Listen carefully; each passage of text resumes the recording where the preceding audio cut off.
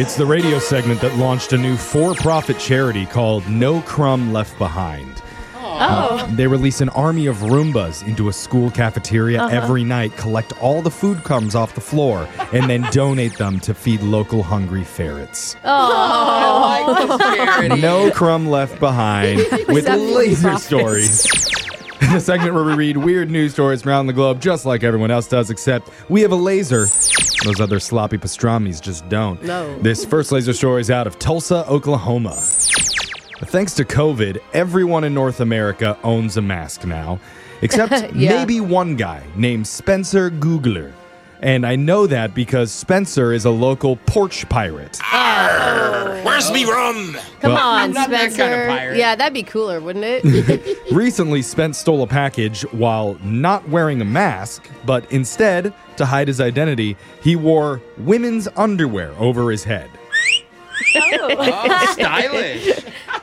And a security camera got it on video. Cop recognized him because he also wore panties on his head during a few other recent porch pirate thefts. Oh, he's known as the panty pirate. Yeah, I was going to go panty raider. But I like pirate better. The Starts with a alliteration P, is, yeah. smarter. They got a shot of his license plate this time and used the photos of other Ring cameras to confirm it was Spencer because it was the same pair of women's underwear every single time.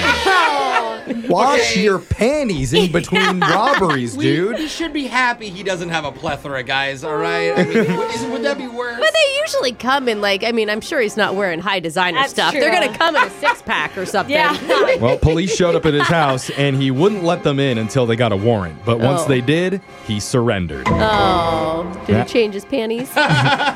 No word on that, but afterwards, the Tulsa Police Department made fun of him on Facebook and posted screenshots. They called the underwear a, quote, unusual and questionably effective mask. Oh, effective. He's now Interesting. facing multiple charges for grand larceny and concealing stolen property. So that means they were granny panties if they were very effective. Yeah, it's too bad that one of the things that he stole off someone's porch wasn't new panties, or else maybe he never would have been caught. Maybe that's what he irony. was looking for the whole time. Maybe. This next laser story is out of Family is Fun headquarters. Yay! You sounded sarcastic, Jeff. I believe it. Parenting nowadays is weird. Here's the latest example. A single mom named Cha-Cha Watson needed her 11-year-old to defrost the lasagna before she got home. Okay. But the kid wasn't picking up the phone. Ain't nobody got time for that. Yeah, and you know the kids don't go anywhere without them in their hands.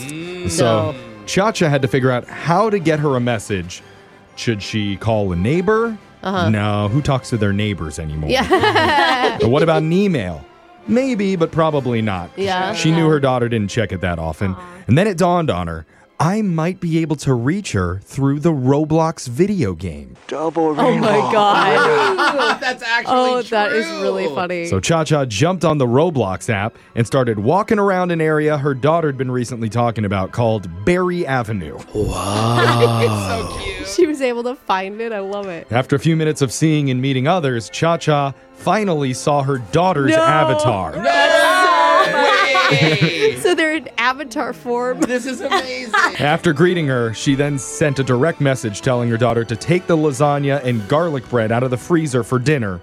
And it worked. Oh my God. There it is, kids. No place is safe from mom. Yep. We're everywhere. Cha-Cha says she posted the screenshots to show people what you have to go through to get your kids' attention these days. And people are applauding her ingenuity. Others wanted to know if the lasagna was homemade, and if so, could they get the recipe? People's priorities. No. This next laser story is out of Tech Trends. Oh, yeah. Cool. Add lawyer to the list of jobs threatened by AI now because Really? a robot lawyer is set to argue its first court case next month. Funny. This is real. The website donotpay.com has tools to help people fight parking tickets or get their bank to reverse things like overdraft fees. I've been on that website before. Really? Yes. Well, now they say they've got an AI program that can listen in on court cases and come up with strategies in real time. Damn, Daniel. Dude, in real time, so you're just getting coach from a lawyer That's on the, cool. like a robot lawyer on the other side? I wanted to be like a big boxy lawyer, Oh. like, may I approach the bench? Error. Yeah, I picture like Wally defending me in an assault case.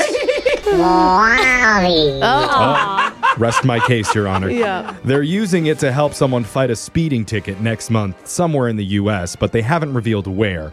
Probably because it's illegal. Why? Most courtrooms don't allow electronic devices that can connect to the internet. Oh, So okay. they picked a court that allows for AirPods to be used as hearing aids.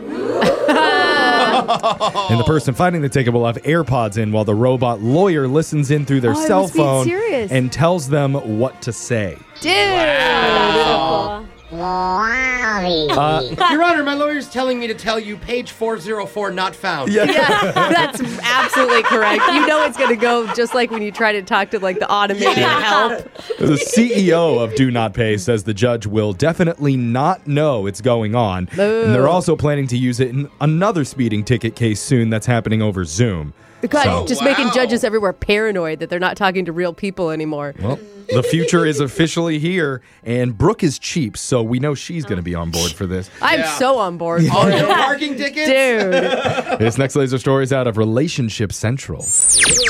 You can improve your personal and professional relationships really easily if you're willing to force a few smiles when you're mad.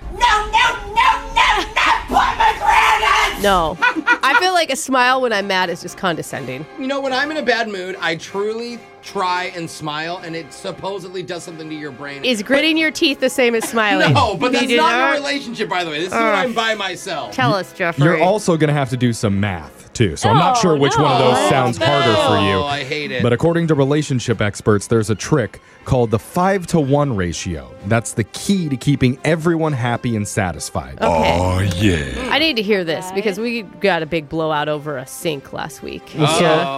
Basically, for every negative interaction you have, Okay. you need 5 positive ones. Oh, yeah. And they don't have to be big interactions or gestures. Even Okay. something simple like a smile or a little joke is enough. All right. And this works This seems legit. for helping out your marriages, your friendships, and professional situations too. As long as the positive to negative ratio is 5 good ones to 1 bad one, then you're going to be all good. So every time there's a bad one, you're like, oh, now I got to do 5. I know, it's a lot to make up for.